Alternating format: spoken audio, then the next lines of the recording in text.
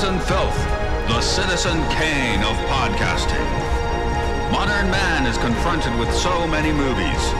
Which ones are films? And which ones are filth?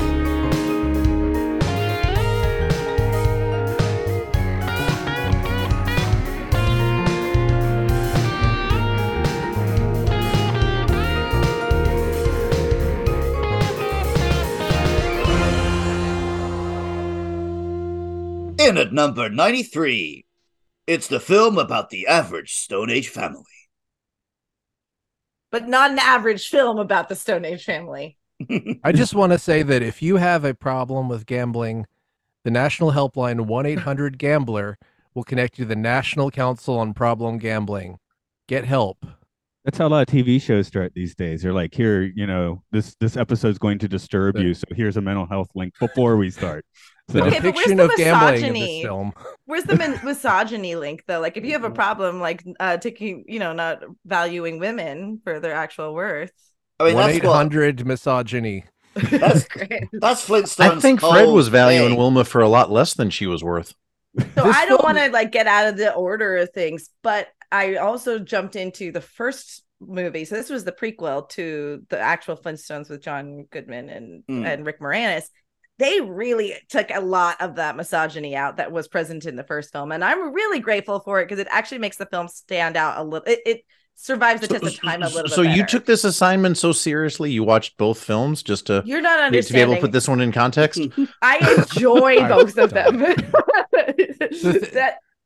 You could say that because the female leads in this film are so much better than the male leads, that this film is a well, I don't know. Well, you can't say it doesn't pass the Bechdel test at all. No, I'm sure it doesn't. I'm sure it doesn't. We've got some ground. When they first meet. It did. Yeah. Bliss. I mean, that was just genuine, you know, human concern, and they weren't talking about men at all at that point. But I guess we got ground to cover. So here, I'll just spout out stuff. We're doing the Flintstones, Viva Las Vegas. Viva Rock Vegas, Viva Rock. please. Yes, excuse me. I'm the Flintstones in Viva Rock Vegas. Let's get it right. Let's get the prepositions all right. I think I'm wrong anyway. So people here. I'm Matt. I'm Luke. I'm Mark. We have guests, multi-guests. There's a lot of voices today coming in from Mission Log, the Oroville. We have Jessica Lynn Verdi and Mike Richards. I'm Jessica. Hello. Oh, sorry. There's Jessica. You're Jessica. Mike, and I'm Mike. Thing? You did it. Okay, cool. Like, you know, Mark is like, quit talking inside baseball. But when I started the podcast, like everybody requested this film. Mike requested it first, so Mike got it, and then Jessica requested. I'm like, well, she does podcasts with Mike anyway, so let's make this a larger podcast for today. And round table. Yeah, it's made of stone. It's a round stone table. A bedrock put table. I'm gonna put as many damn rock puns in this episode as possible. Oh no, that's not even a pun. It's just a stone table. I know. That's the level. Just call it a table. Mark, we should have got stoned before we started.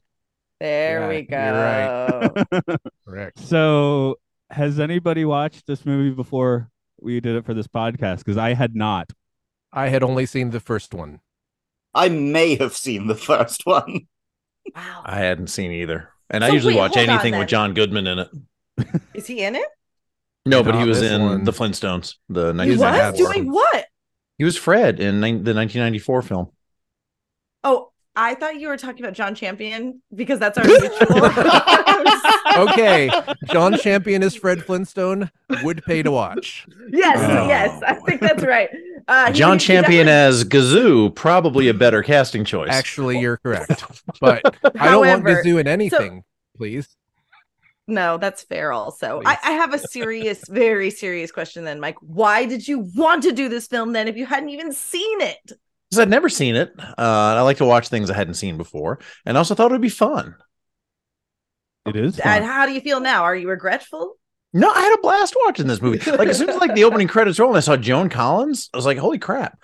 And then I'm watching it. I'm like, oh my God, that's John Cho. And then I was like, you know, we got to hear Anne Margaret belt out Viva Rock Vegas. When else do you get to hear that? I mean, like, it was actually like genuinely fun. And I loved the Flintstones growing up, and more probably off closely related, I would say, is I loved the Honeymooners. I grew up in New York just with Honeymooners reruns on every night, with The Odd Couple, and probably right around the same night that I would watch the evening syndicated showing of Star Trek the original series.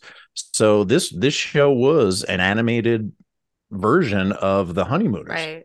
And I just thought it was a blast.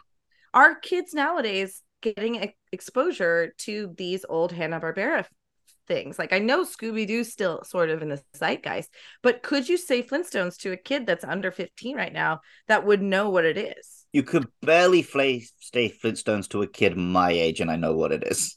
Oh, come on. You didn't watch any Flintstones? Well, I was aware of it because it was mentioned in other things. I see. Right. But I don't know if I ever watched but I also, these came out when I was a kid, so I watched these ones. But and I also say that if they have Boomerang, which is, I think the Hanna-Barbera centric streaming channel, that they would, get that. I mean, kids like cartoons, but honestly, this wasn't even a kid's cartoon back. This was a primetime cartoon. That's it. I think the older cartoons initial run do survive, but I don't know if Flintstone specifically does. Well, the thing about it's more the slapstick and everything. It was the longest running animated sitcom by far until The Simpsons surpassed it in, I think, 1996. Yeah, by far. And then The Simpsons has, I think, quadrupled its length. I'm not sure if Boomerang still exists. If it does, I'm sure David Zaslav is trying to get rid of it right now. Sure, I believe that as well. I just don't even know if it would hold a kid's interest. Oh, it's been gone for 20 years. Sorry. What has Simpsons? Boomerang. Okay. Boomerang ended in 2004. Yeah. I'm sorry. Wow. Mike just lost 20 years of his life. Something tells me y'all aren't going to edit that part out either. Well, I had to look it up, and it makes me sad. So, anyway, you know what else makes me sad? The Great Gazoo. He pops up like a pop-up. Every time he popped up, it was like I was trying to push the X. I was trying to find the X to close him. Yeah, the film starts with the Great Gazoo, and I was I thought it was neat that was the entry into the film was the Great Gazoo's exile. Alan Cumming? This was my great first casting. Thought was, wait, doesn't everyone hate this guy? That is the symbol. That's like the Scrappy-Doo of the Flintstones, except the difference is the Flintstones ran for way longer than Scooby-Doo did. So it's like the Cousin Oliver of the Brady Bunch. Yeah. Isn't Cousin Oliver the Cousin Oliver of the Brady Bunch? Yes. Yeah. If you're being literalist. What side of the Brady Bunch was he cousin of? I don't know. Probably Carol's. He had blonde. The man side. So he said. I just thought he was a boy, so he'd come from because it's like one side of the family, the man side. One that's how they flipped it on its head. Side. Instead of jumping the shark, they got a Cousin Oliver, and instead of canceling the Flintstones, they got a Gazoo. I'm understanding what you're saying, but I still think first of all, they didn't use Gazoo. That is fair. Just used him properly, and then it's awesome to have Alan Cumming be back as Mick Jagged too. So like, it's kind of cool to get him do two different things and some of his specialties. I didn't even realize that was him. You didn't? I take some issue with that character. Why? I felt like I could hear the reason. Just I loved when he said something like, "I'm a one woman man, baby, except on the road. On the road doesn't count." I'm a one-woman man, baby. This is how British people talk, isn't it? I realize that, well, that's how Mick Jagger talks. And I realized, I've seen the movie a couple times. I saw the original Flintstones at a drive-in theater. And when I was watching the Mick Jagger character, I realized I've done vocal, like, you know, like you like have inside jokes with family or friends or whatever, or with yourself from watching something. I do, yeah. And I didn't remember where it was, what it was from until I rewatched it today. Yeah.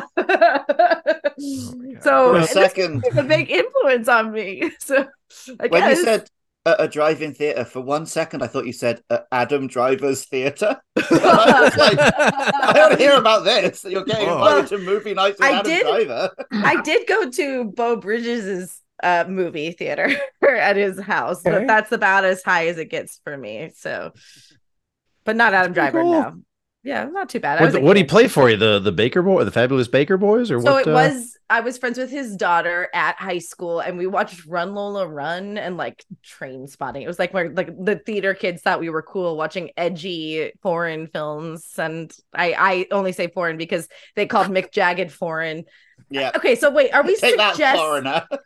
Yeah, take that foreigner. I was like, oh, I think I was offended. So are you saying Stephen Baldwin is not perfectly cast in this role? He's so not interested in his hair. Is not. He won a Razzie for his hair. I don't understand. He did. He was at least nominated for one. And I wonder because like when they gave out the little slates, right? When they were to the cops to look for Barney and Fred, it was the cartoon version. Did you guys notice that when they had his, it looked like Barney. And I was like, does Stephen Baldwin is it in his contract that he just has to have that signature butt cut that he just sort of like had during that period of time? I don't know. He doesn't get a haircut for you. He does. He's in Biodome too, right? Which basically same character. Pauly Shore with him. Yeah. Yeah, Pauly Shore and Stephen Baldwin, right? Right. Better. I guess he kind of was Barney Rubble in that movie. I didn't really think about it while I was watching it. I'm just realizing it now. I'm learning more about myself. I also loved that movie too. It's terrible, but it's great.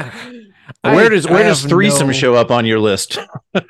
I've never seen that, but there is the one where Tiffany Amber Thiessen's in, and it's Pauly Shore and daughter-in-law. Yeah, I do like that one. Wasn't he in Son-in-law? Excuse me. But, no, that was William Baldwin. I'm sorry, retracted. So many William Baldwins. Baldwin was the sliver guy. I want to see Alec Baldwin as Barney Rubble. Yeah. No, you cast him as Fred. He's Mr. Slate. And Barney is.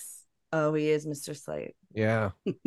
So I just remembered this too. I was excited the second I saw this on the list, Viva Rock Vegas. I was like, all right, awesome. I'm in because Kyle MacLachlan, and he's in the first one. Yeah. Yeah. The first one has.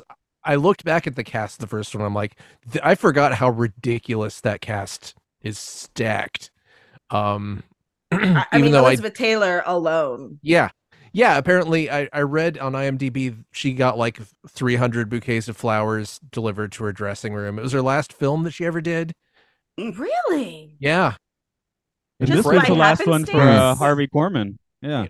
Joan Collins is nothing to sneeze at, but she's nothing to sneeze at. She did a good job as she's very good.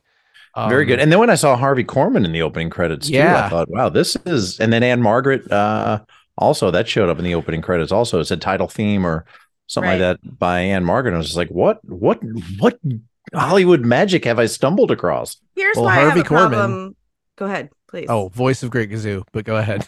Is he in the original series? That's funny. Well, so here's why I think it's a good film. Ultimately, this is Universal at its best. Practical sets, in jokes, casting from all the whole gamut of basically going deep into their roster of who they can cast, and also the CGI is still not bad, guys. For 2000, it's not bad.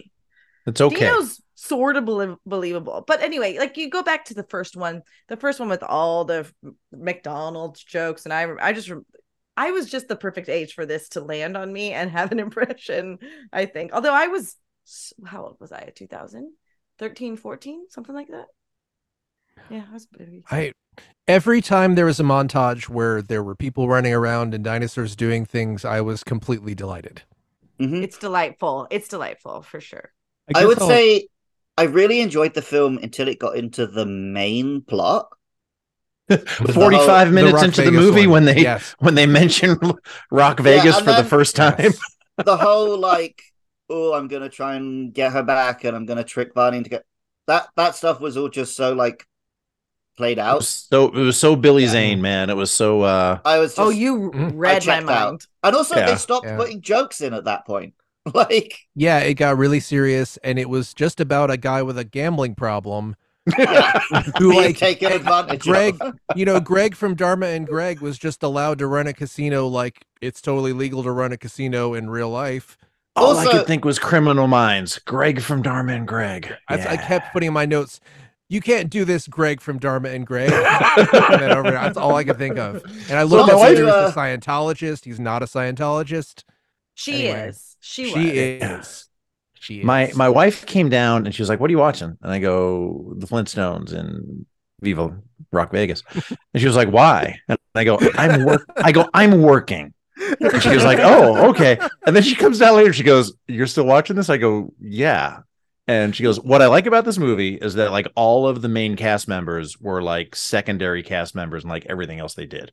And I'm like, except Joan Collins, but she was like Criminal Minds guy, Third Rock chick, whatever. And I was like, good point. This is probably the highest billing Stephen Baldwin ever got, but he was, like you guys said, he was in Biodome and Threesome. But what I would say also is that I looked at her and go, "You owned this movie, didn't you?" And she goes, my mom did. Why did her mom own the movie? Her mom was to her last days was a collector of physical media. Even if it was just a couple of $1 DVD that you could rent for a couple of bucks, she would buy it and then just own it. I was anticipating like my mother watches. Guilty of that. But you can't be blamed for that, especially when they're like taking everything off of streaming. Or there's like no sacred. She must have been a visionary then. It has been difficult to watch every single one of these films. So I will every single one legally. Well, it's okay, very easy to just one. put into Google, watch Flintstones Viva Rock Vegas, and it's the first result. The movie I have hated the most, Stan Helsing, was just on YouTube, but everything else has been difficult. So I will entreaty the listener to actually watch this one. It may be on the quote filth list, but I think everybody here like enjoyed watching it to at least some extent, especially what about you, 45 minutes. I was having a blast watching it. But anyway, my prelude is I'm going to shoehorn this plot summary in real quick, just in case the listener has not had a review. Maybe you should pause and review. I don't know, but if you didn't, here we go. Bachelor buddies Fred Flintstone and Barney Rubble have just qualified as professional dyno crane operators, and now they want to dive into the dating scene. Wilma Slag Hoople is a rich girl who simply wants to go bowling in Bedrock and not be betrothed to swarmy casino owner Chip Rockefeller. Wilma escapes into Bedrock and is taken in by Betty O'Shale, a waitress who assumes that Wilma is caveless. The four of these characters meet and go on a double date at a carnival, during which the pairings switch. Wilma reveals her rich girl status, and the couples attend a formal dinner to celebrate Wilma's father's birthday, Colonel Slag Hoople. Despite some fish out of water tomfoolery, Chip is unable to attract Wilma's attention from Fred, and so invites the couples to his casino, where he plans to break them up through shenanigans. Fred gambles a bit too much, and Chip plants Wilma's expensive pearls on him and calls him out as a thief. Meanwhile, Betty runs to the arms of rock star Mick Jagger after seeing Barney walk off with a casino girl. Both bros end up in jail, though it is fortunately easy to escape a dino's ribcage. Chip makes his move towards Wilma, but true love prevails in a massive musical number. Fred marries Wilma, and Barney and Betty look to be next. Also, the Great Gazoo is in this movie. So you do. I mean, you could cut the Great Gazoo out. Technically, only Fred qualified as a crane operator. Barney was a mechanic. Thank you. Okay. That did bother me. Yes. That did bother me. Okay, that's some lane blacktop stuff. You got the mechanic and the driver. Yeah. Okay. So great film. So was the Great Gazoo just here to like watch them have sex? Yes. And then he gets to leave the planet, right? Well, that was the plot device was in. The real reason he was there was for exposition, I think. Okay. Well, then that's fine. He can be in there. We've already been talking actors, but yeah, the half the leads are the weak. I don't know if the leads are the weak. Mark Addy. No, I actually think he was in the Full Monty, right? Yes. Because And he was great Game of in that. Thrones, he is good. I did not like him as Fred like at all, and it wasn't just because John Goodman was incredibly, maybe he had an insecurity thing about having to follow up John Goodman. What I liked about his portrayal was how he really leaned into the Ralph Cramden, as played by Jackie Gleason, character, which again, that might have been 2 degrees of separation that hurt his recognizability as Fred Flintstone. But if you know that the Flintstones was kind of riffing on the Honeymooners, then to me it made it kind of cool, really. It made sense. I mean, he did commit to the voice. I'll give him that. Yeah. My it favorite makes it of work, especially if you're a kid, right? You're just watching it and enjoying the colors. I'm sorry, go ahead. My favorite of the main cast is Jane Krakowski. I was gonna say that, so I'll just double you. She's so good. Yeah, she's so good. I'm kind of like, maybe it should have just been a movie about her.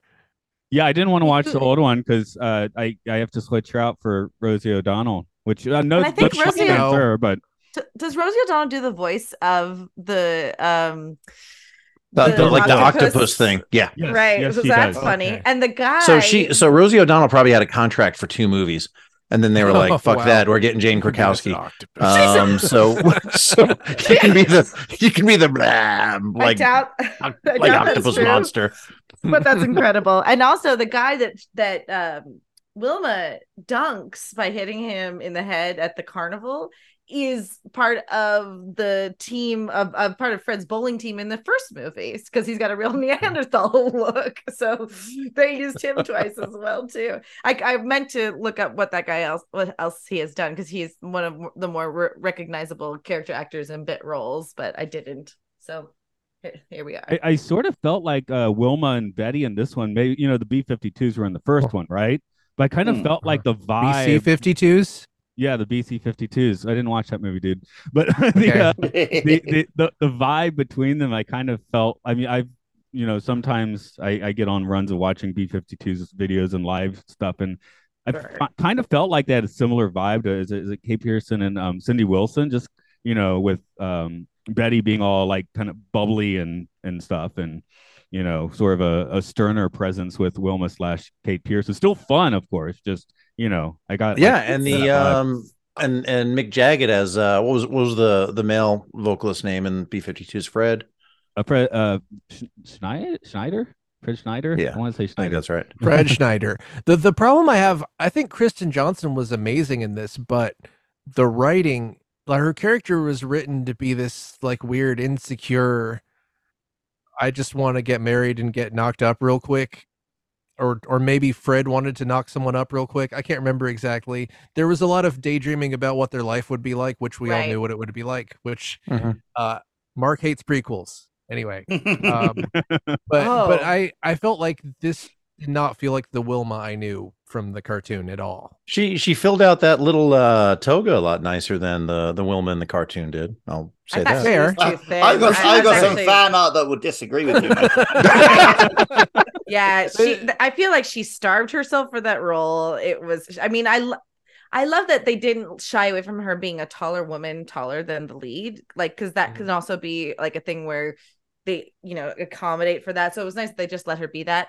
I feel like everyone else besides her, think about the difficulty of doing a show that's a throwback about a specific time that we and then it's set in the 50s also. Like it's 1950s protozoic era, and she was the only one that didn't traverse back to that 1950s era with them well. And I do like that, when they were convincing her to wear her hair up, that she was like, but I'm so tall already, it was like kind of leaning into it. I thought that was awesome.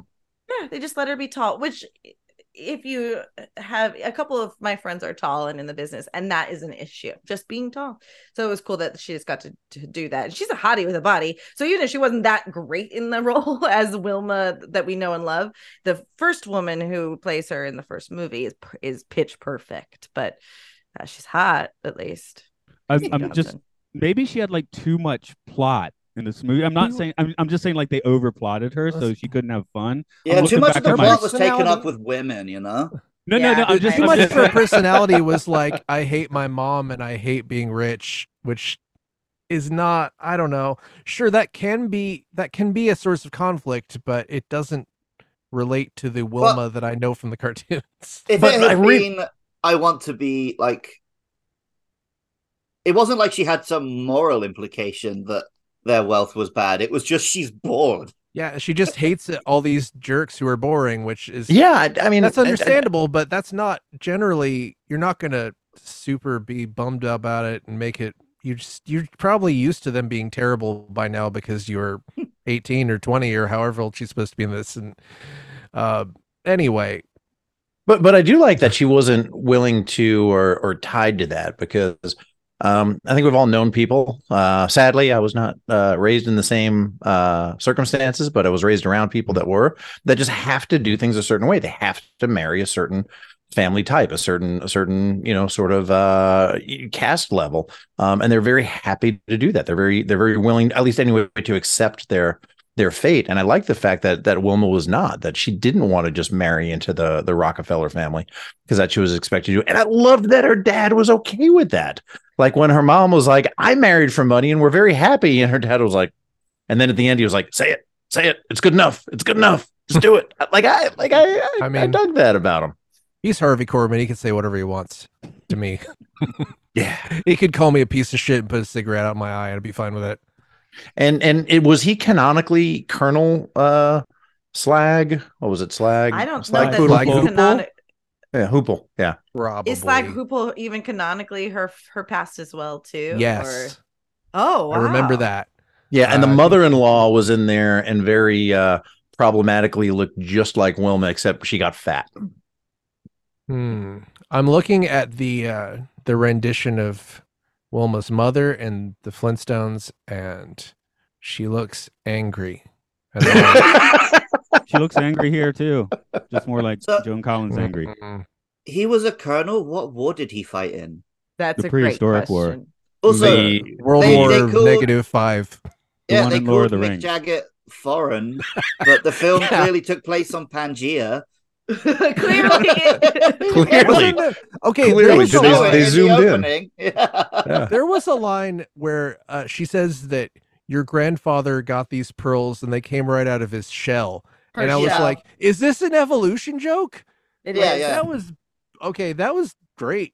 I was totally blindsided by that. Good. I'm glad you like it's a clever, there's some certain things that like the writers just got to have some fun doing. I loved when when Chip Rockefeller was like, there's been a crime committed and I need somebody to confess. And then the guy's like, I'm wearing somebody else's underwear. And somebody's like, I stole these towels. And the guy's like, I'm poisoning the dinosaurs. And people are like, shut up. And he's like, no, seriously, I'm poisoning the dinosaurs. They Does anybody care? And they're like, two or no. three times as well. It was great. That was the best. That was the best part of that half of the movie for sure. Yeah. Oh, you mean the best Rock part Vegas wasn't half. the best part wasn't when the guy told his wife that her sister could be a showgirl because one of them looks like a man. Oh, God. Well, my Casually question threw that away. for all of you is, and maybe more to Matthew, since she used to live in Georgia. So Do you think this movie is banned I in the still South? live there.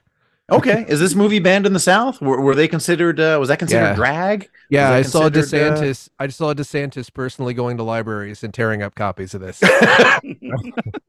I don't know. They're busy trying to ban things like, or the dictionary probably right now. Yes. They're probably trying to ban the encyclopedia. I think we found the things with Stone words. Mountain solution. We replaced the Confederate generals on Stone Mountain with the Flintstones. That makes perfect sense. Yeah. Okay, sure, why That'll not? do it. It's a rock. The rock, it writes itself. Yes. It's a big rock. Is Why that don't granite you and replace bedrock? it with something that the natives approve of? That would be great, but we are used to taking Also, them for I don't granted. think they approve of us carving big pictures in their rocks. So Yeah, as well as say I think kind that of was like a got mountain. stuck there. They can honestly just live there for all I care. They could have the whole damn thing if they want Yeah. it. Sure. What about the what was your favorite bit of production goofiness in this? This was a big budget movie that lost a whole lot of money in release. Yep. It did. I love- love the dinosaur roller coaster. Yes. Just I the love the whole- practical switch that Chip goes from win to lose. That's only used for one shot, Yeah. but clearly caused $10,000. Yes. And you like know that while backlit. they're filming it, yeah, it's amazing. And while they're filming it, they're going, all right, this is your money shot, dude. He's like, I know. It's very good. I liked everything Dino. I liked that I liked the look. I liked the colorful the color palette that was used. And I think, if I understand this correctly, they used the original Mel Blanc audio recordings. That's source correct. material Indeed. for that. Mel Blanc was in this and the previous Flintstone movie. Despite being dead. I don't even think that's his last credit. Oh yeah, It yeah. might never be. Hopefully not. In 2019. Wow. What was that? Oh no, that's Cartoon Classics 25 favorite cartoons. Never mind. Okay, that Does doesn't not count. Yeah. Anyway, go ahead. I'm sure he'd be cool with that happening, with his voice being used here. So yeah, I think I hope so. I don't know. He could have been a curmudgeon who would have hated it, but I'd like They better to think, get AI working on his voice right now. They probably We're do not. have enough input ultimately. Or they could just not do that because that sucks. there are strikes about that right now. Yeah. Yeah, but Mel Blanc's not on strike. True. Well, I mean, in a way, he's on the ultimate strike. You're right. He's never going to cross that picket line. In Japan, they don't strike; they just commit seppuku. So, oh my god, me and Matt know about that kind of strike. Oh my god, boy. I love it. I mean, I don't love it. It's very No. funny though. Did anybody think that Gazoo sounded like Stewie? Like, and I know this came out Yep. Oh, he had around some the same Stewie time. vibes. Around the same time Family Guy did. So yeah, I was picking up on that right away. Jess, I wonder if The you were thinking that too. pretension, the pretension of it all. I didn't think of it because I watched this before I watched Family Guy, so I have them two distinctly in my head. Especially Alan Cumming is an English actor, so I didn't think of it as a far stretch from his capabilities. Have any of you seen, though, as a total tangent, the episode with Ian McKellen and Stewie where basically Stewie reveals that he isn't English and like lets No. Ian McKellen die? It's only them for an entire episode, and it's fantastic. It's ridiculous, but so good. Moving right along. If not, there's no Family Guy started airing like a year before this came out, so it probably didn't steal from it. But Yeah, it was probably just Maybe. coincidence. It's What a if it's like, zeitgeist. I think that pretentious British accent, no offense, Luke, is sort of like the same thing as that when you get the lockjaw New England accent, from the United States. It just is what it is. You know what I mean? It's just sort of a trope that has been used time and time again. We heard Luke go full pretentious last week when he did the plot summary for Lawrence of Arabia. So How long was your plot summary? Not less than Matt's one for this film. Oh, yeah, I bet it was. true. Oh, so you can commit more to that then. Yeah, No, that's where Matt the just camels makes came from. long ass. Yeah, Luke's plot summary is probably like Lawrence was an English guy, came to free the came to free the people, and the end. And Mike was here for the really long one I did, and I've just been shortening it since then, and they've just been getting shorter. So My last recap of a Dark Horse comic of the Orville was over 1,000 words. Jesus. I'm always very grateful for how much work Mike does, and he really puts a lot of thought and effort and time. And then I was scrolling through it, and I'm like, oh Jesus! I was for once I was like, this wasn't that long of a book or a comic book.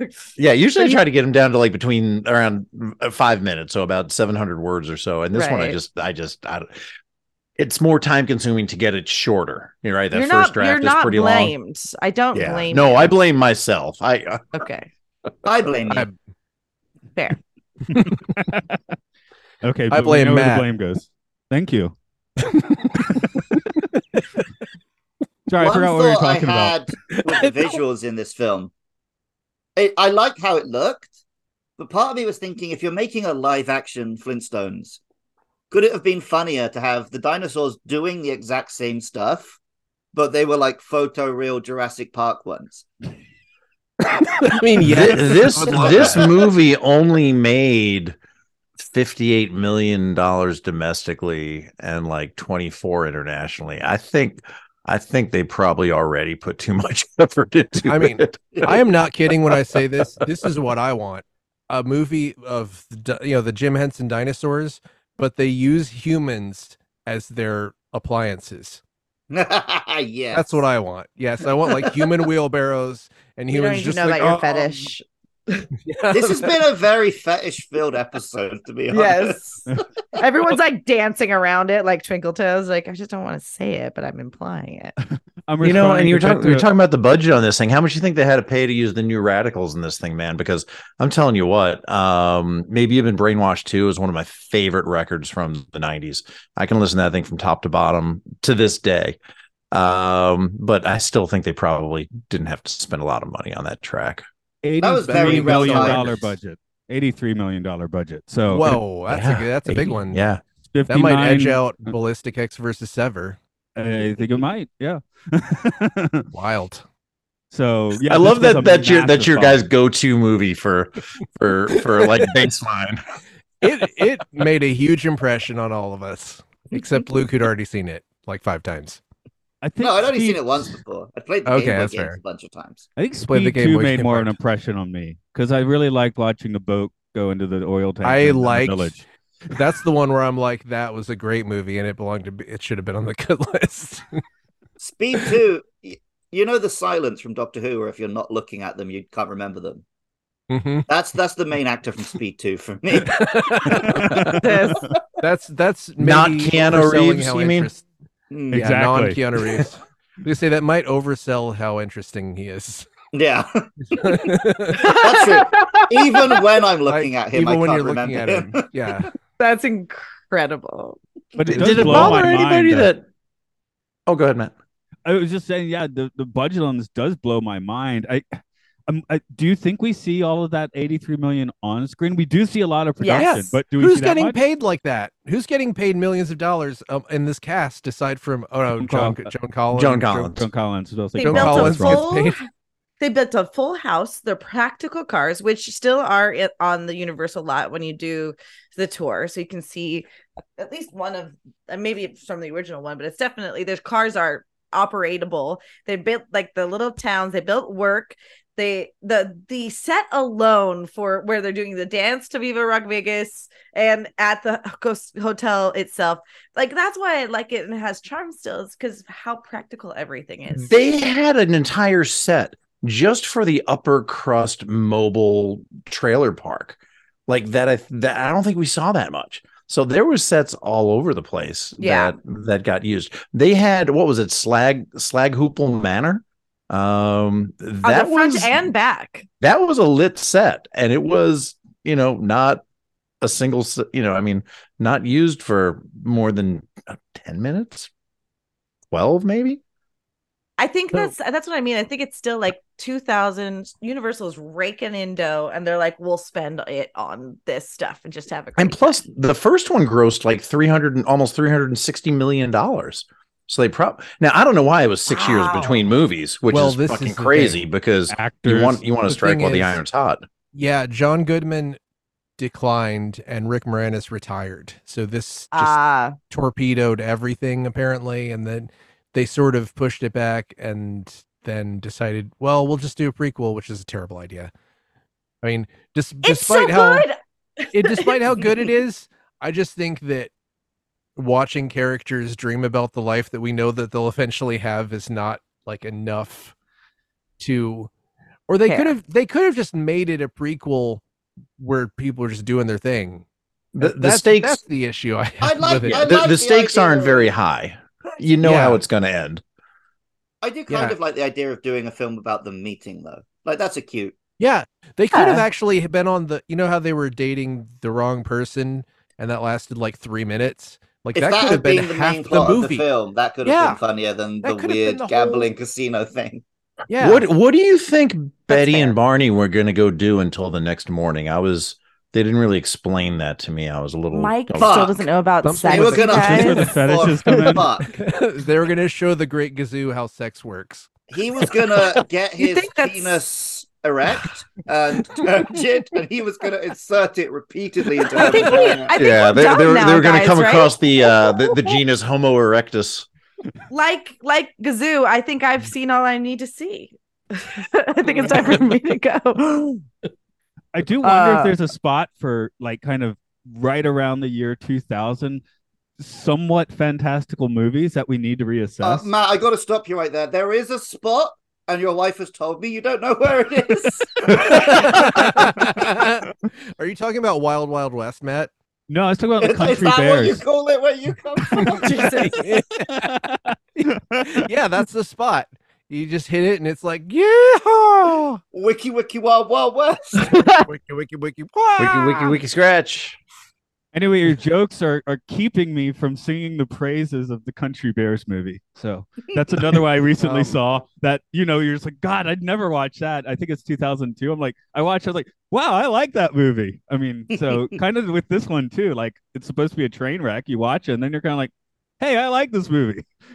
But it was a roller coaster, right? Because Gazoo said, the great Gazoo said something like, animal prints are so passe, and I was like, it's a good message, right? Because animal prints or animal skins are passe, and I like that. But then Barney chains Dino to a tree and leaves, and I'm like, you can't do that to your pet. So I was glad Dino showed up with the tree chained to him at Slag Hoople Manor, because that's what happens when you chain your pet to a tree. It doesn't end well. It was well deserved, but it was also kind of insane. That needs a John Goodman delivery. This is what happens when you chain your dinosaur to a tree. Also, yeah, she John was like, Goodman. Wilma was upset that her mum got so angry at Fred. Fred did ruin that party. Yes. Mm-hmm. He Yes, did he gamble did. all that money. He lost $1 million rocks, and the guy, clams. Sorry, Greg from Dharma and Greg said, I will forgive your gambling debt that you definitely incurred yourself if you just leave town and never talk to Wilma again. And you just do that and then tell Wilma, hey, meet me in St. Roxford or something. And what is he going to do? Surveil you with pterodactyls? Just take the deal. Just take the deal, man. Just take the deal. You could have just said Rockford. It didn't have to be St. Rockford. I will say this. I actually think that they forgave Wilma way too quickly. She's the real villain. She doesn't tell them that she's rich. She's the liar. Everyone's like, that's okay. I'm just going to go get her a huge ring. Or it's fine. I let you live in my apartment. And so, yes, maybe Flintstone had Fred had some ulterior motives and lost a lot of money. But the real true bad person in this film is Wilma, honestly. So. Also, he got a loan to open a casino, which, that's how it works. Right. But not on the understanding that he would pay it back with the casino's profits. He had to pay it back before it opened with money from a criminal scheme. There was that. And do you think all mobsters in the Flintstone age are named Rocco? Because it seemed like they're all named Rocco. But you know what was interesting? The guy who opened a casino, his name was Chip. Think about that.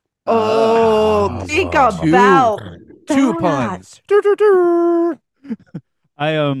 I mean, does that count as your pun, or is that just the filmmaker's pun and it took you a long time to notice? I'll give him credit.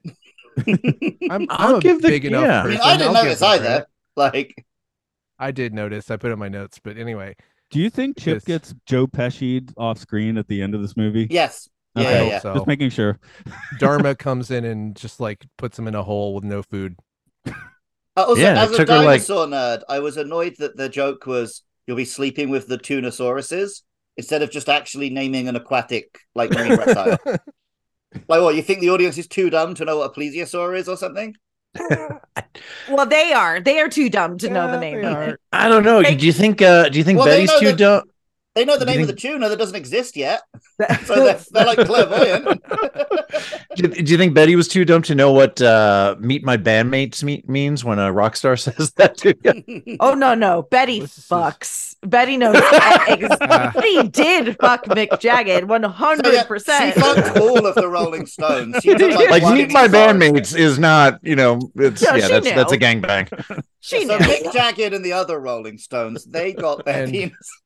She is still the best thing about this movie, even after fucking all of the Rolling Stones. Are you saying that would like actually, ruin there's her? nothing Would that wrong with that. devalue her, Mark? No, I was not. Well, she Wow. was sort of in a relationship, but I don't know. Maybe she wasn't.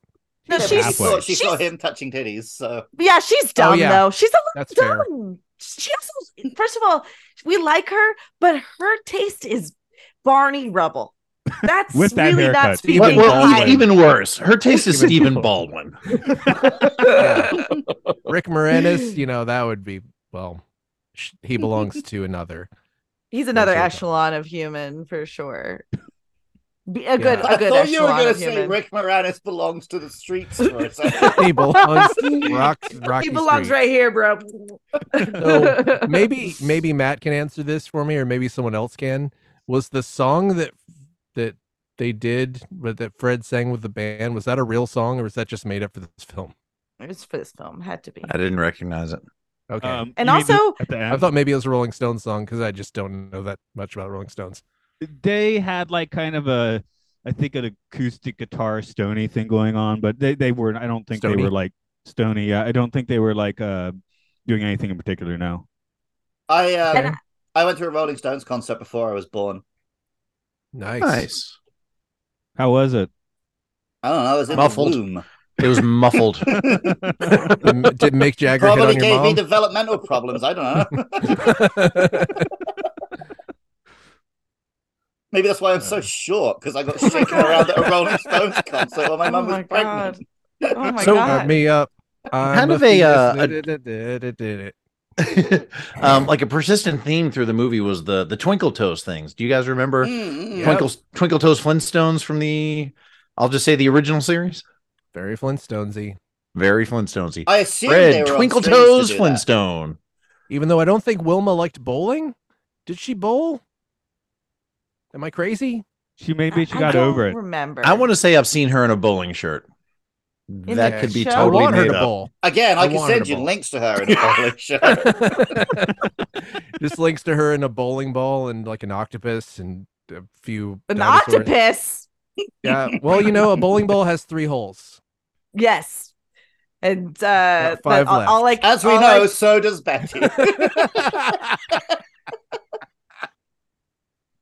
amazing. That's also a joke that's in Kingpin, which I hope is not on the filth list because that's a great film. Oh, I love think that it movie. is it's in the nether region between film and filth. That's too We bad. need a name. We need a name for that region. Where most It's the films region would with probably most live. films- Yeah. With most films, yes. The filthy zone. Yeah. 6.9. Wow. That's not bad at all. That's pretty good. That's for a actually pretty 90s nice. comedy. So let's get that 10-star review. I'd like to hear it now. Oh yeah, I Someone guess pull up. I've got one or two up. I guess nobody is like going to call this movie filthy, except for maybe a bit of the filthy fetish stuff and Betty's night out with the Stones. I can't. Much like Jingle All the Way, which we covered in the previous version of this podcast, same director, and the other Flintstones movie. Can't really hate them. They're not great. I love but Jingle can't All the hate Way. 'em. There you go, Okay. same director. Well, I have a 10-star here, which I'm basically just going because the title is Another Yabba Dabba Delight. Oh, Yabba 22. This is one brilliant and enjoyable film, despite what a lot of narrow-minded critics say. Mark Addy is magnificent. He is as close as you're going to get to the cartoon. Excuse me. And Jane Krakowski is Betty Rubble. Stephen Baldwin is good as Barney Rubble. He plays him as a bumbling idiot, which for Stephen Baldwin comes naturally.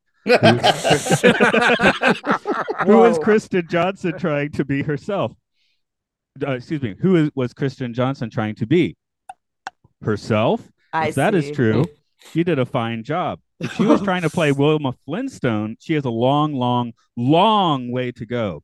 The script 10 is stars. brilliantly. This review. Yeah, Good. I don't know how you give 10 stars with these kind of critiques. Matt, It's a you very found one of funny and those touching wrong ones. story. The special effects and production design are amazing. Brian Levant, the director, should be very proud. This is quite an accomplishment. I can watch it and have a yabba dabba do time. Well, they just didn't like Kristen Johnson's thing, but it seems No, they like they the rest had- of it. They had legitimate That's a lot of critiques that criticisms. would then, like, each criticism, everyone's like, this, like, that's 0.5 So- off of the star. Yeah. And So, then- so I mean, would you think a 10 is a perfect film? I mean, I guess 10 out of 10 would be right? I've Not said those this kind before. of critiques. I've said this before. I refuse to rate anything a 10. I don't believe that a 10 film exists yet. I It think can you can exist rate in your a 10. heart. I think you can rate a 10. My I heart think is you can rate empty. 100.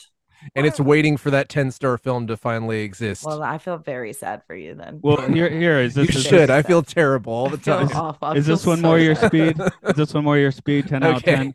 Nice, pretty decent movie. I especially love the script and the stellar cast. Finished. That's a 10. That's a 10. Nice. Done. Yeah. Pretty decent movie. Nice. Pretty decent movie. 10. They That's clearly didn't take impossible. long writing it. They clearly did Yeah. not take long writing that. No, so. it's you know why? It's because it's the son of the director who's just like, come on, I need a higher rating, please. There were only like 6-10 reviews on IMDb, which honestly, I mean, the Human Centipede 2 full sequence had like 20 10-star reviews. That's because that only has 10-star and 0-star. Like, no one is in the middle on that one. That's Yeah, this thing has a pretty Oh, there's someone in bathtub the middle. shaved. This one has a pretty bathtub shaped curve, also. I think a lot of haters and some lovers. Oh, there's a bathtub in Human Centipede too. Okay. I'm gonna see if I can find one that's no. This is some of these just don't. This is the thing. This is rated poorly because it is a movie based on a known quantity that people are dissatisfied on how the quantity is handled. Yes, that's why It's- that's why you can't trust this stuff.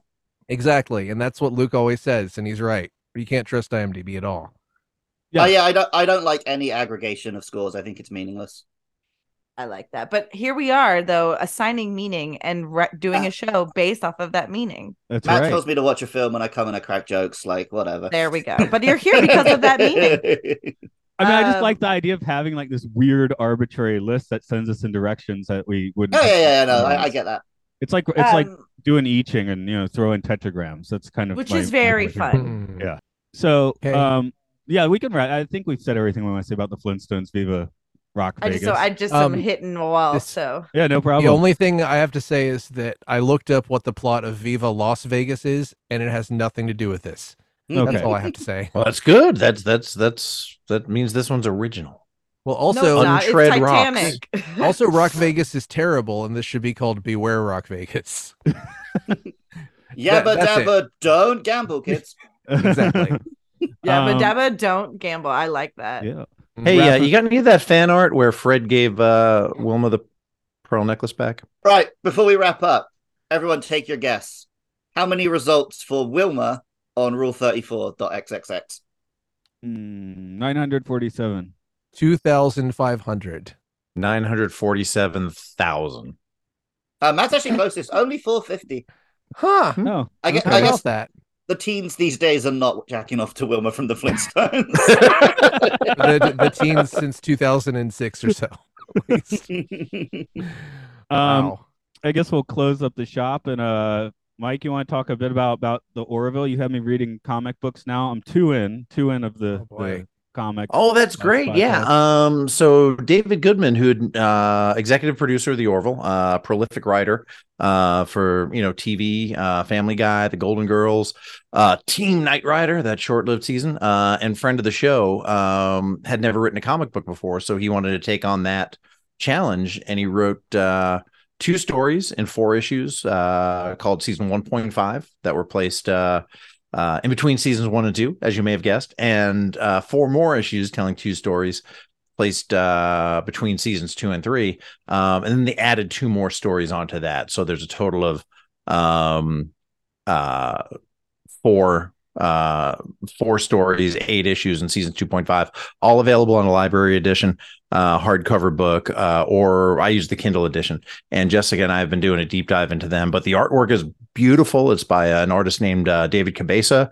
Matthew Atea does the coloring. David Goodman does the writing, and they are really, really very well written, very fleshed out Orville stories. Some of them were stories that he pitched for the shows that they just didn't have time in the production schedule to do. And Jessica and I are digging into those right now. As soon as we get through all 6 of those, which we just recorded number 5 and dropped, number 6 will be dropped by the time this episode is released. We'll have David Goodman on there for a supplemental, as well as David Cabeza to chat about those. That's what's going on there. And then we're planning on a crossover with Jeffrey T. Aiken from the Starfleet Leadership Academy to talk about leadership issues and decision making and things like that on the Orville, specifically like Ed Mercer's leadership journey. So that's what's going on there. I can't say season 4 is going to happen, but I can say I'm very optimistic that it's going to happen. There's been a lot of interest. There's been a lot of cancellations of other shows. And right now we're in a position with the writer's strike that nothing kind of new can get announced other than cancellations. So that definitely gives me more optimism than I've had, say over the course of the last year that we're going to see a season 4 of The Orville. And you can catch us at ML_The Orville on Twitter. Mission log -The Orville at roddenberry.com or Mission Log Pod on Facebook. And you can catch us on all the podcatchers as well as on the Roddenberry YouTube channel if you like to watch your podcasts. And Jessica is very entertaining. And she is I think if you're not watching the YouTube version, you're missing out because there's a lot of reactions and things that she brings to these episodes that you can catch on the YouTube channel. All right. Thank you both for coming on. That was awesome. And just the right number of sex jokes for this. Well, she sent me an LOL after she left, so I thought for a second maybe I offended her into leaving, but it doesn't seem like it. No, but she timed it perfectly, so she left just as we started talking about it. All right. If you've enjoyed this podcast, we're on Twitter and Facebook at Films and Filth. You can find us online. Just search Films and Filth in your podcasting app of choice. Make sure you rate and review, like and subscribe. Please tell your friends about it. We're still kind of new, still haven't found our audience. Matt should maybe post the full list of 200 films online. I think that would help people watch along and get into it. Sure. And if you want to help support the podcast, keep it online. You can find us at patreon.com/podcastio. There you'll find links to all the other shows we make. None of them, for the most part, are hidden behind a paywall, but that's just where you can find them all. Patreon.com/podcastio. Kick rocks, listeners. Peace.